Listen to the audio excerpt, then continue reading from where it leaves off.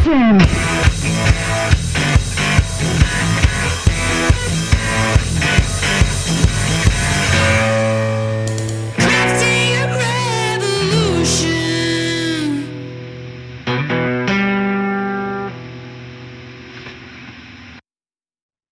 and welcome to Crafting a Revolution, the podcast.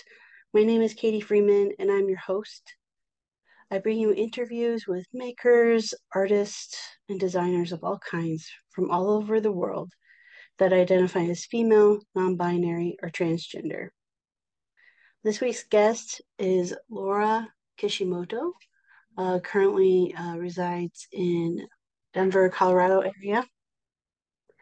It was a joy to get to speak with Laura and learn more about her story.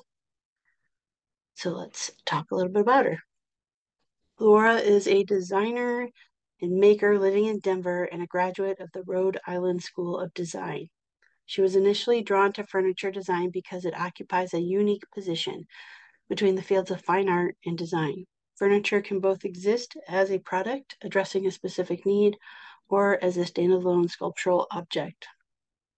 And in both cases, a user or viewer is necessary to complete the piece of furniture, whether to give it function by physically engaging with it or to give it meaning by imbuing it with their emotional narrative. Laura's creative process is defined by a constant balancing act between her intentions as a designer and the will of her material. With each piece, Laura strives to create a spatially complex, cohesive object that appears to have formed organically without human intervention. And fun fact, Laura actually has a chair that is located in the Denver, Colorado Museum. So if you are in that area, you can go check it out. I believe it is the Denver, pretty sure it's the Denver Art Museum is where it resides. Before hopping in to the conversation with Laura, though, and as you can see, I'm stalling, and that's why this episode is also late. I've made the very, very difficult decision to discontinue the podcast. I have 4 more interviews after this one that I have already had recorded, so I will release those 4 episodes. And then that will be it for the Crafting a Revolution podcast. I shouldn't say that. I feel like I'm going to throw a 5th one in there where I just kind of wrap things up for the podcast. But it has been a journey. It has been almost 5 years, and we will be very close, if not at 290 episodes. So almost 300 interviews completed. And yeah, I've mostly felt blessed and honored to host this podcast and get to talk with so many amazing people that are out in this world. And I will absolutely miss that. That's probably the thing I love the most, is getting to talk to all of these unique people. And I will just stop blubbering on here in a moment and just say that I do feel like podcasting is still in my future. And I'm pretty sure it will probably be interview format type of podcast. It's just not going to be with Crafting a Revolution. So obviously everything will still remain out there and everyone can still listen and enjoy for years to come. I will continue to pay to host the RSS feed so that everybody can still listen. And yeah, that's where that's at. So with that, I do want to make sure I give a big shout out and thanks to the patrons over on Patreon. So thank you so much, Lee Runyon, Annette 513 Woodworks, Katie Thompson, Women of Woodworking, Christy Twisted Twine Woodworking, Jeremy Spees, Sammy Go Sammy Lee, Rachel Moody Makes, Laura Oakley Soap Company, Brandy Studio Obey, Ellen Little Bear Furniture, and Ethan Carter Designs. Especially Ethan, Ellen, and Brandy. You'll probably continue to get big thanks from me because you've been with me. Ethan, I know, has been with me since the very first episode. So thank you all for your support. It has meant the world to me. Anyways, let's enough of that. Let's hop on into my conversation with Laura. Well, I do like to start by asking my guests to introduce themselves. So would you do that for me? My name's Laura Kishimoto, and I am a sculptural furniture and uh, sculptural object designer. Okay. And what are your pronouns? She, her. Okay, thank you for that. Um, Before we get into talking about your work and which is what drew me to asking you to be a guest on the podcast, I want to take a step back and just ask kind of a broader picture question of, what is the story of Laura from baby Laura to how did you get up to this point of being a designer? Um, so yeah, where were you born and stuff like that? I was born in New Fairfield, Connecticut, or actually technically Danbury, Connecticut. Both of my parents are scientists specializing in immunology. So they were really scientific about spacing two children 3 years apart for the ideal sibling compatibility. Um, I pretty much always was into drawing and art. I did a lot of art classes and paintings and sketches and stuff, but I never made three-dimensional art until I went to college. Uh, I had a teacher like growing up, an art teacher who was really great because she, rather than giving you assignments, she made you come up with your own assignment. Um, and one of the main things that I really struggled with when I was coming up with assignments with her was taking a single like two-dimensional composition and like coming up with something original that wasn't just sort of like a observational painting or something like that.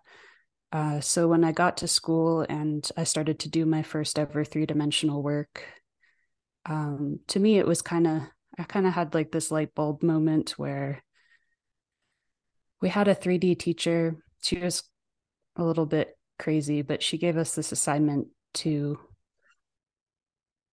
like 30 minutes. Uh, and mine was just like balsa sticks hot glued together. Uh, and I told her, like, when we were presenting it, I told her, like, oh, it like looks like chaos from most angles, but from the top, it's supposed to look like a perfect square. And she was like, that's it. Like, that's intention. Like, that's what should be like driving your piece. Um, and for me, like, realizing that three-dimensional work was kind of like making drawings, like 360 degrees of drawings, like making sure that there's a balanced composition from like every angle that you view a piece. It helped me think a lot more abstractly than I was ever able to do two-dimensionally. Mhm. Um, and then that same year, uh, I took a class in woodworking, and we are just doing like basic half lap joints and carving and stuff like that. And I liked how many rules there were. Like, I liked that wood strongly objected to so many things and like really kind of set parameters for what you could and couldn't do. and I liked the craftsmanship and like the technicality of it, but also the fact that you could still make art. Um, like it wasn't strictly like a industrial design medium. Hmm. Yeah. And that's when you said that last part about wood having rules to it. Um, I'm in grad school right now for 3D design, and the director of our program said, and I've heard it said before, just in different ways, but I really liked how she said you have to know the rules in order to break them, and like an encouragement of breaking them, right? Of like understanding, okay, like balance and stuff like that to, like seating pieces or any kind of furniture design piece, understanding how balance and gravity works, just taking that as an example in order to make it at least seem like you're breaking the rules. Mm-hmm. Even when you're not, right? Like it still has to be a functional piece, but you can make it look and appear and do illusions that people really just have to step back and go, wow, like not necessarily understanding it right away when they first walk up to it, I think is something that can be interesting.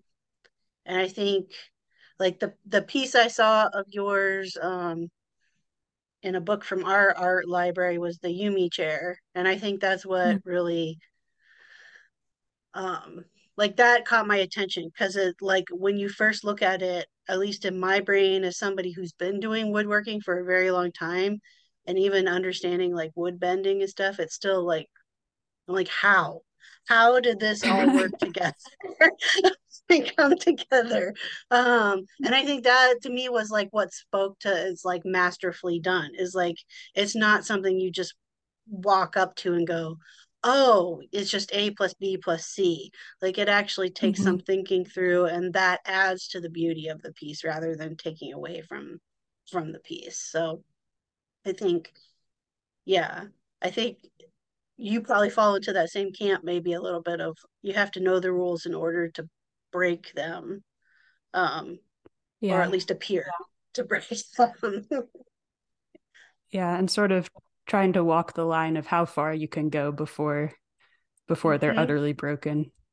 Yes.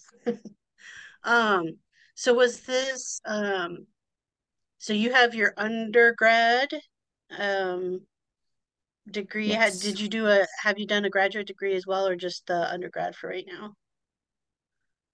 Just the undergrad. I think that a graduate program would be super cool. I just have never quite been able to like financially justify it. Understandably so. But yeah, It's a tough hit, yeah. I love how like safe an educational environment is, how you can like just make a complete failure and you have that like supportive community to bounce ideas off of and like make something that is impossible possible. Hmm. When you made, I just want to stay with the Yumi chair just for a little bit longer. When you made that piece, were you still in school at that time when you came up with the design at least? Yeah, the first time I made it, it was a school project. Okay. The first one is pretty horrible looking in terms of like craftsmanship and like at the crit, like it was so small that like the guest critic was fortunately like an incredibly skinny person and he was like just able to wedge himself into the chair. Oh, I love that. Um, um, so especially with that, how did you go from, because I know like the biggest problem I think people talk about when they leave school is like you lose Mhm. access to all of that, like all the tools, all the equipment, all the technology that you've been used to using for, how many ever Mhm. years you've been in school. And like finding a way to still continue to make and create after school. So like how did you even come to like redoing that piece and reaching the craftsmanship that you wanted after you left school? It was like a pretty big shock for me, just like the isolation after you leave school. But I pretty much immediately after I graduated, I went to Ireland to work for Joseph Walsh. Um, and at that particular studio, they had they were a lot more strict about the line between maker and designer. Like there wasn't a lot of overlap between those two roles. So I was working as just an intern, just like an apprentice maker, um, with people that had like decades of experience carving and freeform bending. And it was a pretty humbling crash course in craftsmanship. Like I feel like in school, craft was more a means to an end to like achieve the design that you made. Mm-hmm. And in this particular studio, like I was pretty over my head for most of it. Yeah, yeah. But I learned a lot just about like what to be looking for, like what kind of stuff registers on a subconscious level that people like when they're like touching or interacting with a piece, they Mm-hmm. wouldn't be able to put it into words, but like something would feel off or look unfinished. Mm-hmm. Yeah. I'm really glad you brought that up in that way of like the line between like designer and maker. Because I think like there is a line in culture around that, and I still think it's very much true. Like I think probably the majority of people who are like woodworkers or metal workers or just are in craft or trade are not seen, especially like in the Mm-hmm. design world, as a designer, even though most Yeah. of the time when they make those pieces they had to design those pieces. And Mm-hmm. I know I struggled with that. I spent years on my own business as a woodworker and designing pieces and feeling like I wasn't getting anywhere. That's kind of one of the reasons I went into grad school, is just to be like, okay, I need to figure out how this works. Like, how do you get into kind of the design world and you can be seen as somebody who can design as well as just be the person. I don't Mm-hmm. want to say just be the person, but the person who also makes the stuff. Um, and it's interesting how siloed maybe people try to really keep those two things. And I Mm-hmm. see it within the graduate program, right? The focus is on the design, as it should be, because that's what the program is. But very little time is spent on like teaching how to bring Mm-hmm. somebody's vision fully together. Like, how do you make that work? Um, I'm curious. You came from, I believe you went to RISD, which is, phenomenal, one of the best schools there are for design. And then you Mm-hmm. go and you intern and you're Mm-hmm. woodworking and making. Like, how did that feel to you? Did you feel like it was two separate worlds or? Um, I'd say all in all, it was like a very big adjustment um on a lot of different levels. At RISD, like everybody is has more of an artist mentality. Everyone is like roughly the same age, the same like socioeconomic class. Everyone is like young and keen and like very individualistic. And in Ireland, well, like just adjusting to the fact that like I was living in a village of 74 people. And then working in a studio that was like mostly much older, much more experienced men. Um, Mhm. yeah, to me, it was a really big adjustment. I wasn't really happy while I was there, but I did learn a lot. Mhm. What do you feel you brought back with you from that experience? Like how have you formed your own, I guess, identity now that you've come back from that internship and I guess, we haven't talked about any other work you've done since then to now, but I mean, like how have you used those experiences, school, Ireland, plus to form your own identity? Mm.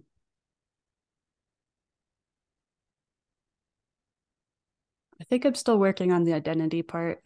Uh, That's fair. to me, interning made me feel a lot more connected to the material, um, and a lot more, uh, I guess, conscious of like how many different ways people can like interact with a piece of furniture. Like, just like looking at something, sitting on something, like over time, sort of like developing a an emotional relationship with the Mhm. piece, but also just sort of like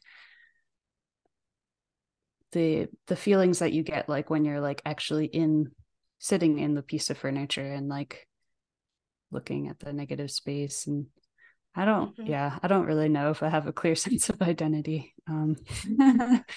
Do you think that, I mean, all those things you just brought up, I would assume has impacted how you design now?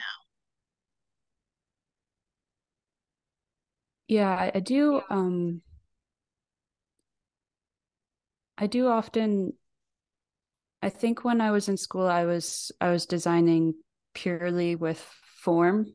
So I wanted to make something that was like very visually engaging. And if you happen to be able to sit in it, that was like a bonus. Um, and now I'm trying to separate it so that like the design of a chair empty and the design of a chair with a person in it are both like equally strong Mm, compositions. And that the person sitting in the chair gets their like own unique experience of the mhm. chair that somebody looking at it wouldn't. Yeah, I feel like you have fairly unique um, experience as one of the people I've had on the show, in that you have a piece that's in a permanent collection in a pretty large museum. And what was even that experience like going, like, just, I guess, can you tell us more about that? Um, that was like it was mostly luck. Uh, I had I was participating in this event called Design After Dark, which is a thing that the Denver Art Museum runs where they pick a theme and a bunch of different artists in different working in different mediums will create sculptures based off of that theme, and then they get auctioned off to raise money for the museum. And I just happened to meet uh, the architecture and design curator while I was there. Um, this was like right after I moved to Colorado. And he was like, "We don't have the money now, but someday we'll buy one of your chairs." And then, like 6 years later or something, he emailed me and he's like, "Okay, we have the money now." Um, but yeah, it was kind of dumb luck. Yeah. Um, I think though that, I mean, that really plays to what you were just talking to, of like a piece being able to stand alone and a piece being able to have people interact with it physically, and it still Mm, um, creates that an experience, whether you're interacting with it or you're just looking at it. And I think mm-hmm. that, I mean, that's a lot of what art is in museums, is a lot of, we're not allowed to touch most of the time when we Yeah. go to a museum. And so it has to be visually compelling uh, to be Mm-hmm. placed in that sphere. Has that, has, whether not necessarily that specifically, but how have you grown then? Are you working for yourself? Are you working, uh, with others or with for a company? How have you grown into kind of post school, post all of that, into like what you do now? Currently, I am an instructor at the fine woodworking program, Red Rocks Community College. And then I also work for myself and I have my own shop and I take commissions and also make spec work. And then I'll do some occasional contract work for like small production companies. And how do you balance all of that? Because that's all very different, uh, very different in the workload, work type. Um, it takes different type of energy to do all of those things. Yeah, I wouldn't say I balance them very well. I for me, like teaching has been like a really great way to stay connected to an educational environment because like teaching something is like one of the most effective ways to learn. Hmm. So for me, like at the moment, I'm just teaching a bending and laminations class, but I've taught like the design class and the intro class and chair making and stuff like that. And for me, like having to prepare those curriculums and lectures and demos has been a really helpful way to become hyper aware of a lot of techniques and how I process information. Um, and then doing my own work,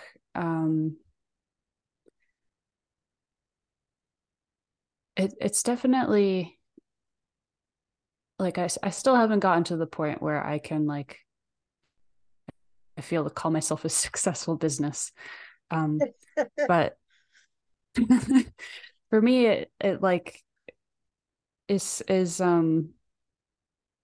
I've I have worked like pretty closely with people who more identify with with like woodworker or with craftsmen um, who have more of an engineering mindset. So I will come up with unique problems and they will help me find solutions. So I had this friend named Andy Lasser who's right now in engineering school, and we've built several chairs together and sort of like help streamline that process.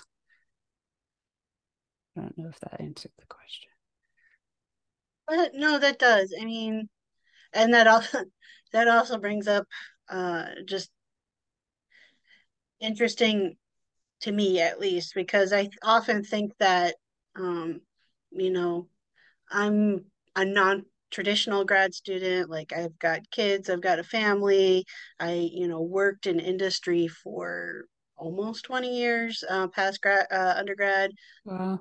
And I worked in basically in engineering. And so to come in, and Mhm. my undergrad was more focused on engineering. So going Mhm. into design, like, my mind automatically starts with the problem of, like, how am I going to put this together before I even think about like the design is going to be. My mind automatically is like, Uh-huh. how am I going to put it together? How is it going to stand up? How is it going to, meet all of these other criteria?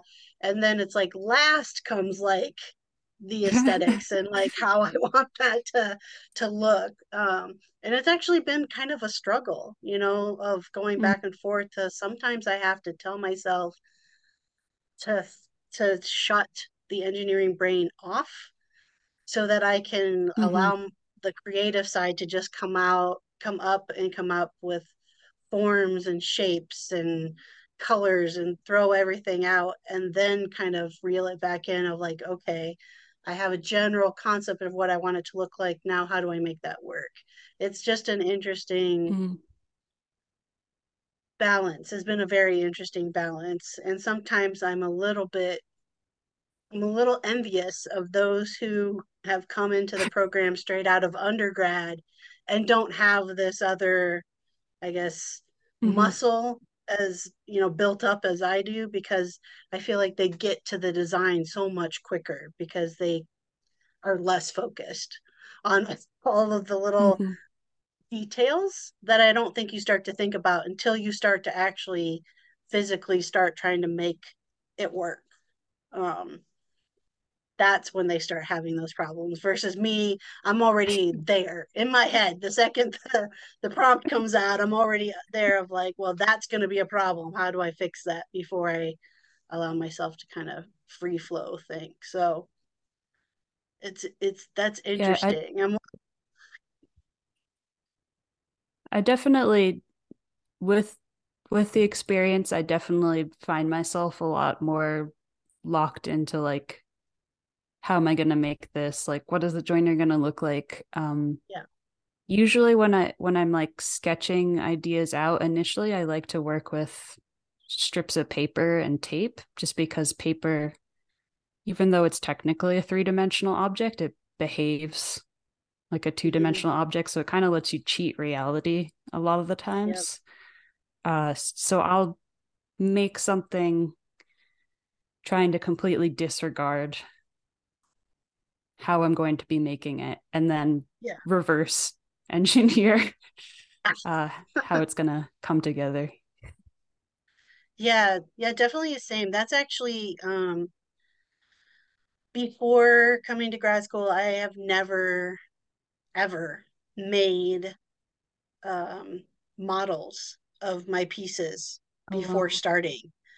I had always just basically idea, start building it. And Oh, wow. two things. Number one, I have no idea how I made it that long without my pieces falling apart, without doing models.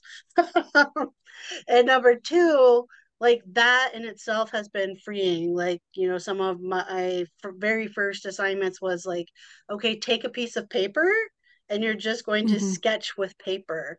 And that was the first time I had ever done that. And to your point, like that was super freeing because it Mm-hmm. allowed me to stop thinking about, well, how am I actually going to make that work? It allowed me to Mm-hmm. just look at the form and the shape. And I definitely think it's driven my design way farther than, anything else, just in that small little process of its own. So I think I think sketching with paper and tape is kind of critical. It's one of those things that people should do more of, even people who aren't thought of as designers, who work in Mm-hmm. woodworking and metalworking and all of those things. Like if they even just took a few minutes with paper to try to put together their ideas, it also probably will help troubleshoot problem areas a little sooner rather than later. Yeah, I think for me it's also sort of like being able to gain a little bit of distance between yourself and your ideas because if you have the willpower to take a model that you just spent like an hour making and then cut it up and then glue it back together in a different configuration, like it helps Uh-huh. you like stay a little bit more objective about your work and not get like super precious about a particular line of thinking just because you've like invested the time into it. Mm-hmm. Is that something that you ever struggle with still now? Like, is there ever a time where something becomes like super precious to you? Definitely. Yeah. Um, yeah, definitely. Yeah, it can be really difficult, especially like without the educational environment with people who are able to like give you their point of view.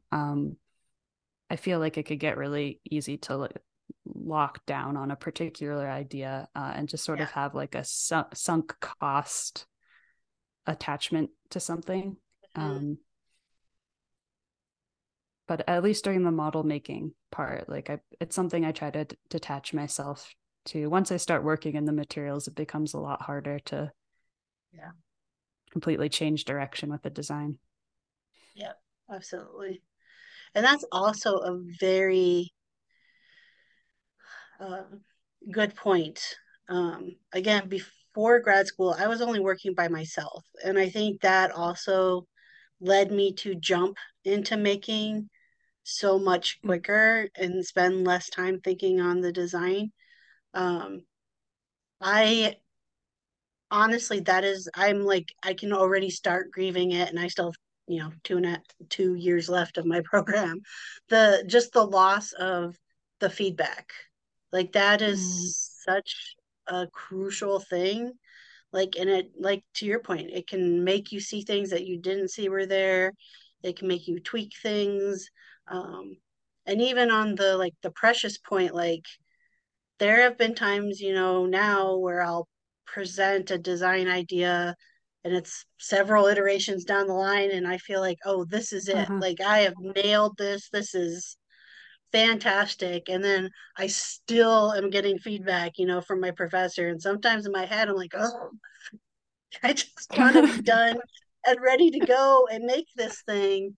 Um, I could even be quite mad at the moment that I have to change, whatever it was, whatever feedback she gave me.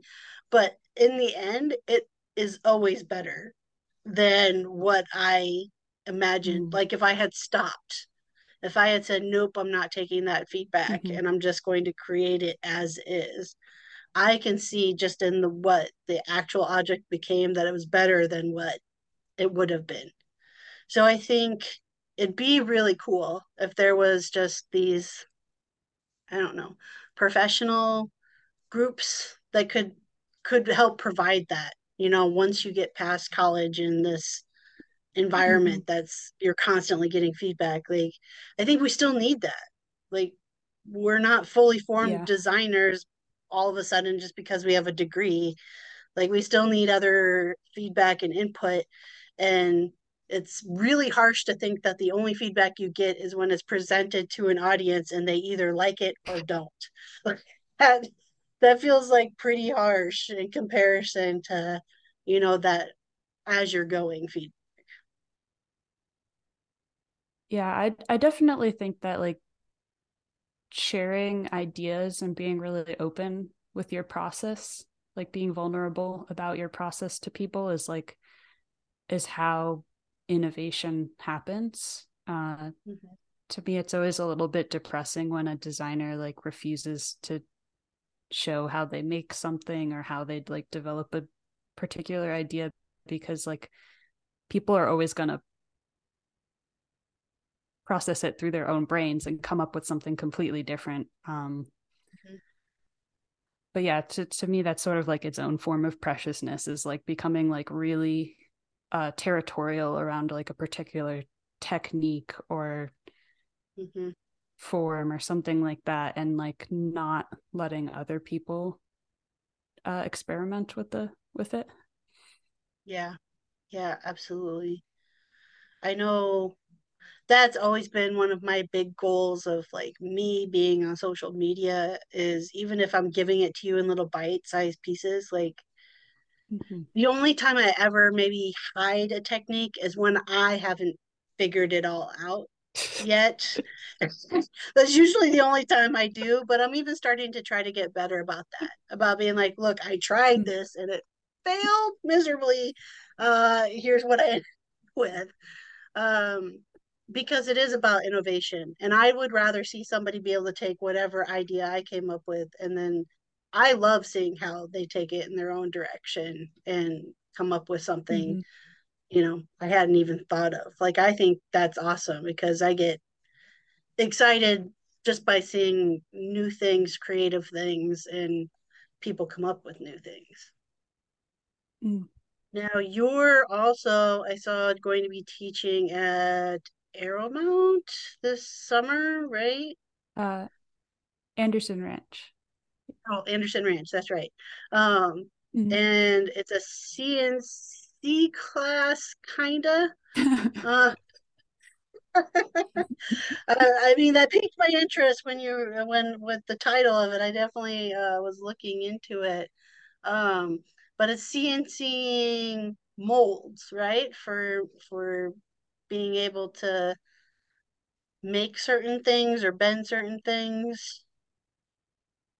Yeah, I've taught like several different versions of a bent lamination class, and like one of the things I was consistently running into is that students would get so bogged down in like the mold and jig making process that they wouldn't have time to test stuff out and fail and adapt and like make a new iteration. So the hope with that class, I'm still like pretty scared of teaching it because I've never taught like CAD software or like toolpath writing software formally to people.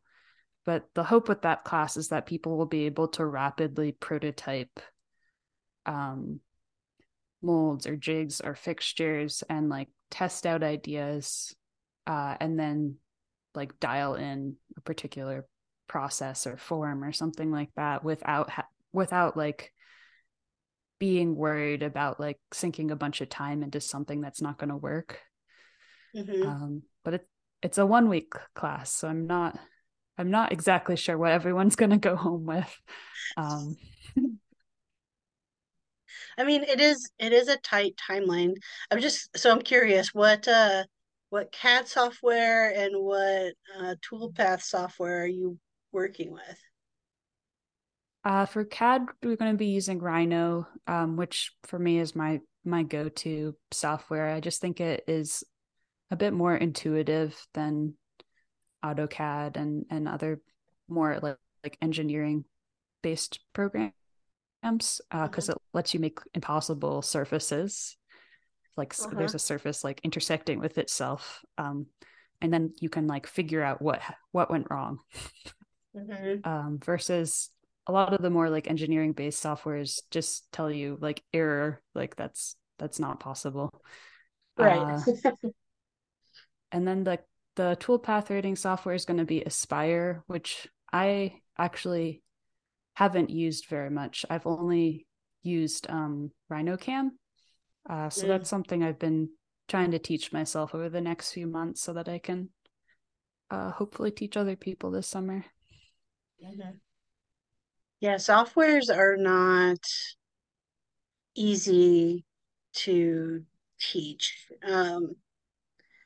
As part of with grad school, the program that I'm in is pretty nice in the fact that the program's all paid for.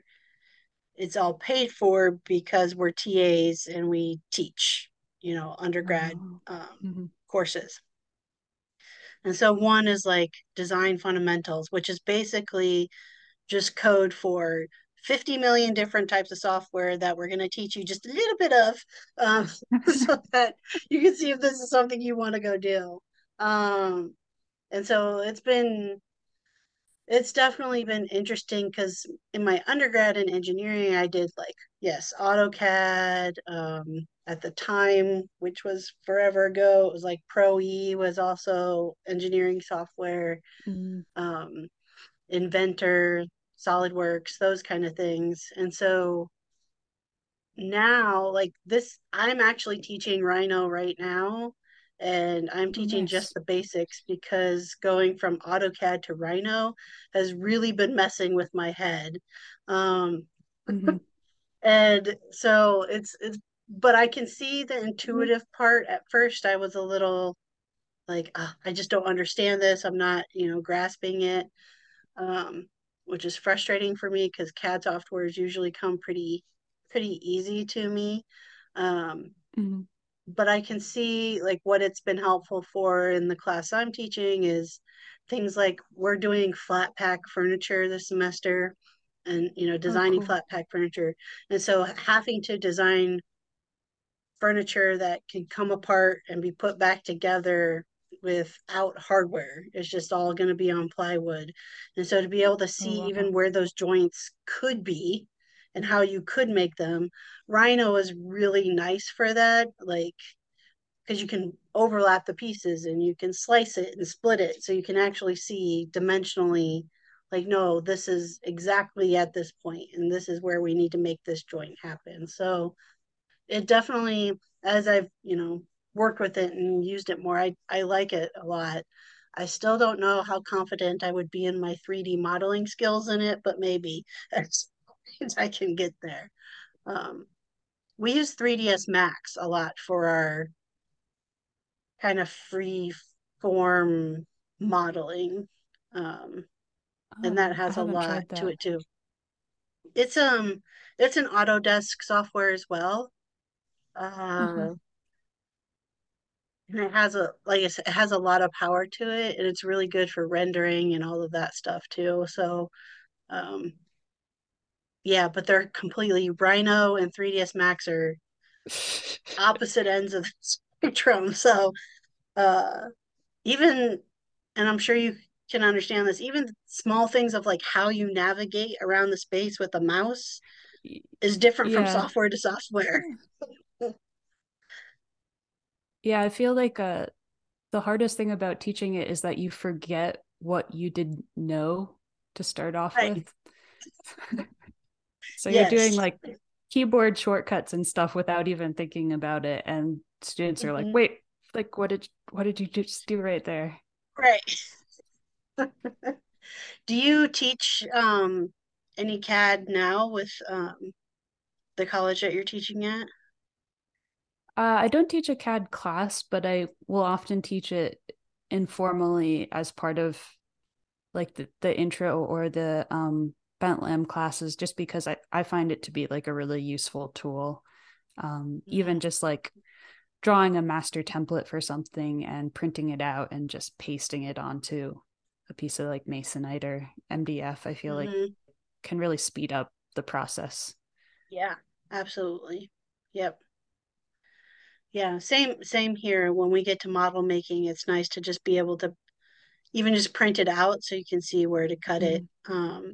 So you can do something fairly quick in the wood Mm-hmm. shop to see if your idea will work or not work, um, before you put money into more expensive materials and take the time to program a CNC or whatever might be the case. Um, do you, in your own practice, get to work with a CNC like this class that you're going to be teaching? Like, is this something you do in your own practice, this rapid prototyping? Um, I used to rent Used shop to. space with a shop that actually had a CNC in it, so I did use it a lot more often then.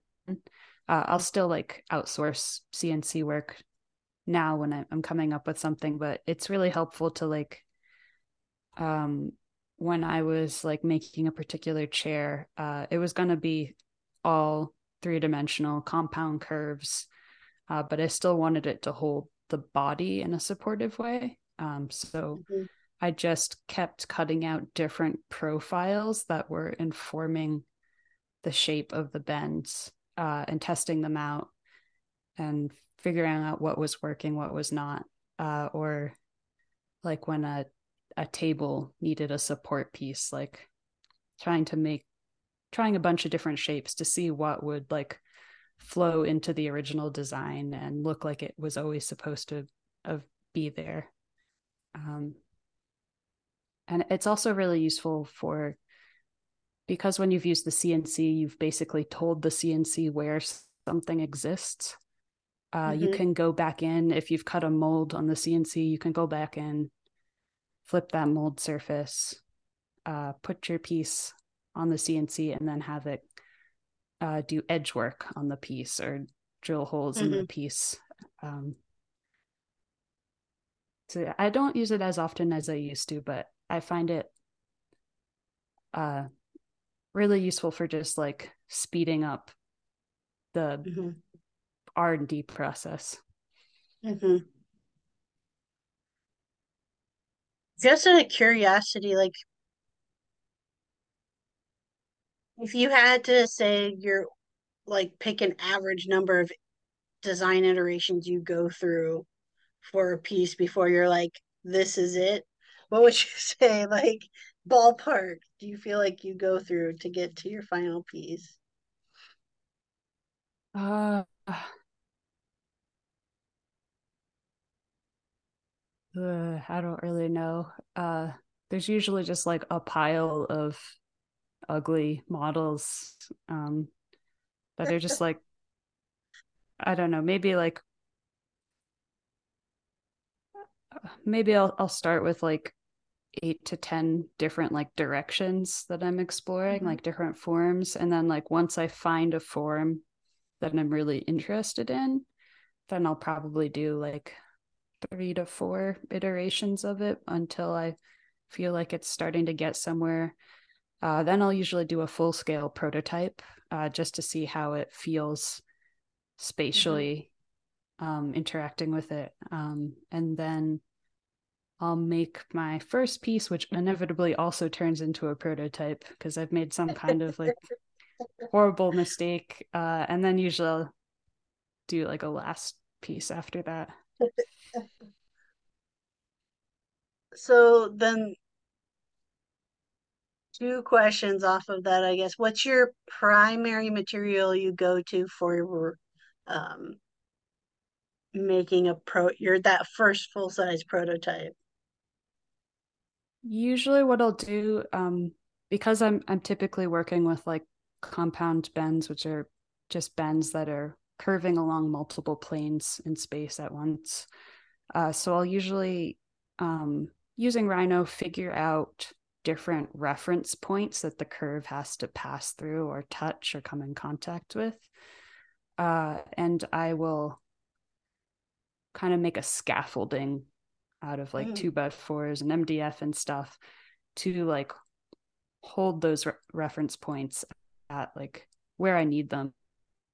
And then I'll just take a single layer of veneer and just like staple it in place along the reference points. And if it's not working somewhere, like taping on another piece of veneer or like moving a reference point around, like until it gets to the point that I like it. Okay. And then the next question, which totally just left my mind. I had it there. uh, what do you usually end up doing with with your prototype pieces? um, I'm like a little bit of a hoarder, and like the top of my garage is just filled with like these dusty, gross, half assembled pieces, just because I want to be able to reference them in the future. Um, Mm-hmm. but if most of the time they get destroyed in the process of making the final piece, they're definitely not built to last. Yeah. Uh, all right. And then by the time you make your final piece, are you ever tired of the design? Uh, Usually my mindset will change a lot. And that, like, when I'm first making the piece, it's a lot of risk taking and like trial and error to try to get something in my head to Mm-hmm. exist. And then when I'm making the final piece, I become a lot more engaged in like making all my processes reproducible, like making a jig that I could use again in the future for a different application, or like making a particular maneuver on the machine a lot more safer and reliable. Um, and just sort of like, I'd say I'm focused a lot more on the craftsmanship um, and production aspect of it for the final piece. Um, I think after that, I would probably get bored. Like once I feel like I've dialed in the craftsmanship and the Yeah. design. Uh, Do you, so, I mean, you mentioned kind of earlier about like you do some work with like small scale, like mass, producers or manufacturers. Do you, mhm. do you ever hand off then like this is the process I created in order to make this happen? Or do you just kind of be like, here's the design and here's, a final piece type thing and have at it? Like, how does that translate, like all that work you put into it, not just the design, but also designing the process? Like, how's that translate into handing it off? I usually don't do designs for other people. I'm usually more um, like I used to work for a cabinet company, and we just did like hand made dovetailed drawers, like in floating cabinets. So usually it's more just like the craft aspect that Okay. I'm working on. Okay. So you're not necessarily like having a design that's like leased out to another company to mass produce. I I have not had that. It seems very difficult to like let go of your idea.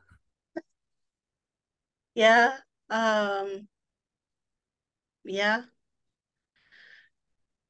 What's the largest production run you've done yourself? Like, what's the most number of a piece you've made yourself? I've never done. It is one of my goals to transition over to more of like to like some designs that I make production runs on. But right now, the most I've ever done was five of a single design. Okay. I think that in like in the making aspect of things, um, at least for myself, kind of like what you touched on, like once I get a process dialed in and like a design dialed in, that's kind of when I'm done. Like the idea of having to make more of that thing um tends to lead to lots of procrastination on my end just because it's not exciting for me then. There's nothing left to Mhm. figure out, I guess. And that's where I get stuck. And at least that's where I entertain the idea of being able to, lease that design out so that yes, it Mhm. could still get mass produced, but it's not me doing the producing. So like Mhm. it's not, I don't know. It's not me having the headache. I think I learned my lesson early on when I had like I made I don't even know. I think 100 coasters and I was like never again. I am never making a square piece of wood ever again. Like it's just not happening.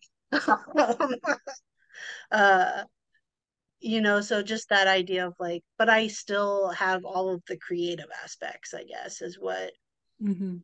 draws me into that idea. Yeah, I think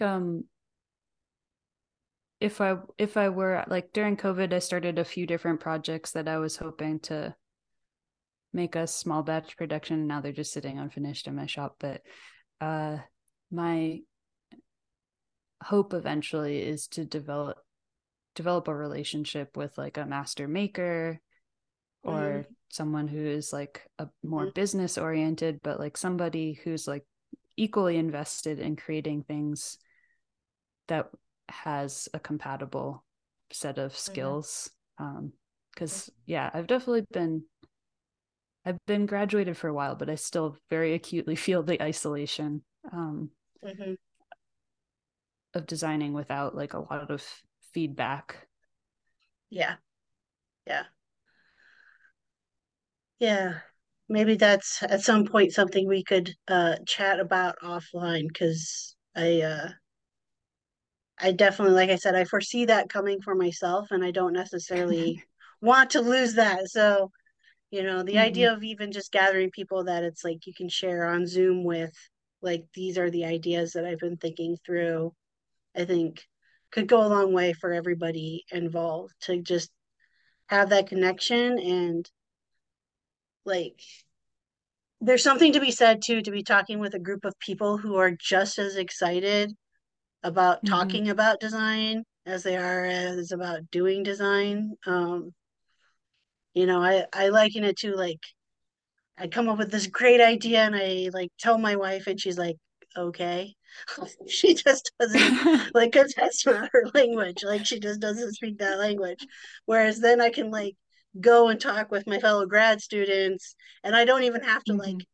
speak in full sentences. They just automatically like understand what I'm talking about. And it's just, kind of an energy that grows um, from that. And so there's definitely so much value in that. Just like I need woodworker friends so I can geek out about power tools and we can talk that about Mm-hmm. that too.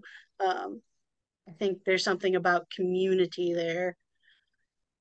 Is so you're in Colorado now. Was it the college that brought you there, or a sense of community that brought you there? Like, what brought you to there? A big part of it was because I was moving straight from Ireland, where it rained 300 days a year. I was looking for the opposite of that. And Colorado is sunny 300 days a year and has an Okay. incredibly arid climate.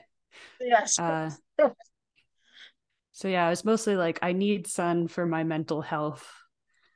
I need to not be like perpetually soggy and wearing long underwear. And then I also just had a friend who was a graduate student while I was an undergraduate invite me out to rent shop space from him in exchange for like doing contract work.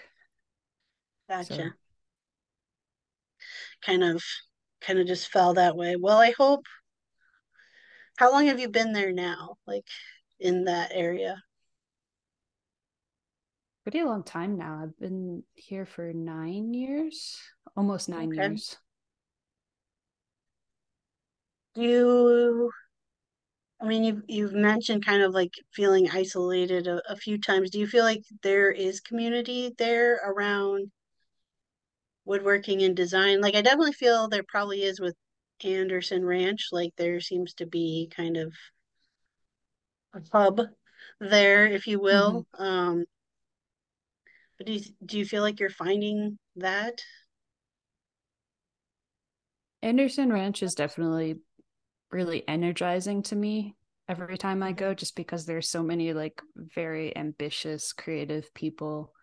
I'd say on the whole, I don't lack for a woodworking community, but I Hmm. do have trouble finding designers. Hmm. Might just be lack of effort because I'm not a very social person, but uh, there tends to be like a lot of woodworkers in Colorado that are really into like the rustic aesthetic Mm, or like and that's just something that I just have no interest in at all. right. Or like green is really popular here, which I've never Really? been super into. Huh. We're actually past our time, but I wanted to make sure I ask and let you share with people like how can they um, find you online and like see what you're up to and what projects you're working on. I'm not great with updating social media, but Instagram will probably have the most recent stuff. which is at Kishimoto Design. And then I finally updated my website after procrastinating for 10 years. So that has recent stuff, although my resume is still like 6 years old on that at least. That's okay. That is understandable. I am also currently procrastinating working on my website. So I totally understand. But I will include links to both of those in the show notes for the episode so people can check that out. And also encourage anybody who happens to go to the Denver Art Museum to find your Yumi chair and make sure that they check that out as well. Um, and thank you for taking the time to chat with me today. Sure. It was really great to meet you, even though it was virtually. Yes, absolutely. All right. Again, that was Laura Kishimoto, a furniture and object designer based in Denver, Colorado. I will include the links in the show notes for today's episode so you can follow along with Laura and see what projects she's up to. And best place to find that is the description for the episode on whatever podcast platform you happen to listen on. So I don't have much to ask of you guys this week, knowing that there's not too many episodes left in the podcast. So I think what I will ask, maybe just as a parting gift, is if you could a story about or share about your favorite podcast episode. Yeah, I think that would be awesome. If you do that, please be sure to tag not just the podcast at Crafting a Revolution, but also at Freeman Furnishings on Instagram so I can be sure to see those posts because I'm definitely more active on the Freeman Furnishings Instagram page. So if you do that, that would be amazing. It'd mean so much. All right. In the meantime, I will be back next week with a brand new episode. And I hope that you're out there creating, living your dream, and crafting a revolution. She, her, them, they got something they want to say. Solution for the toxic masculinities. Pollution is the constant evolution of a broken institution. So here's our resolution. Revolution.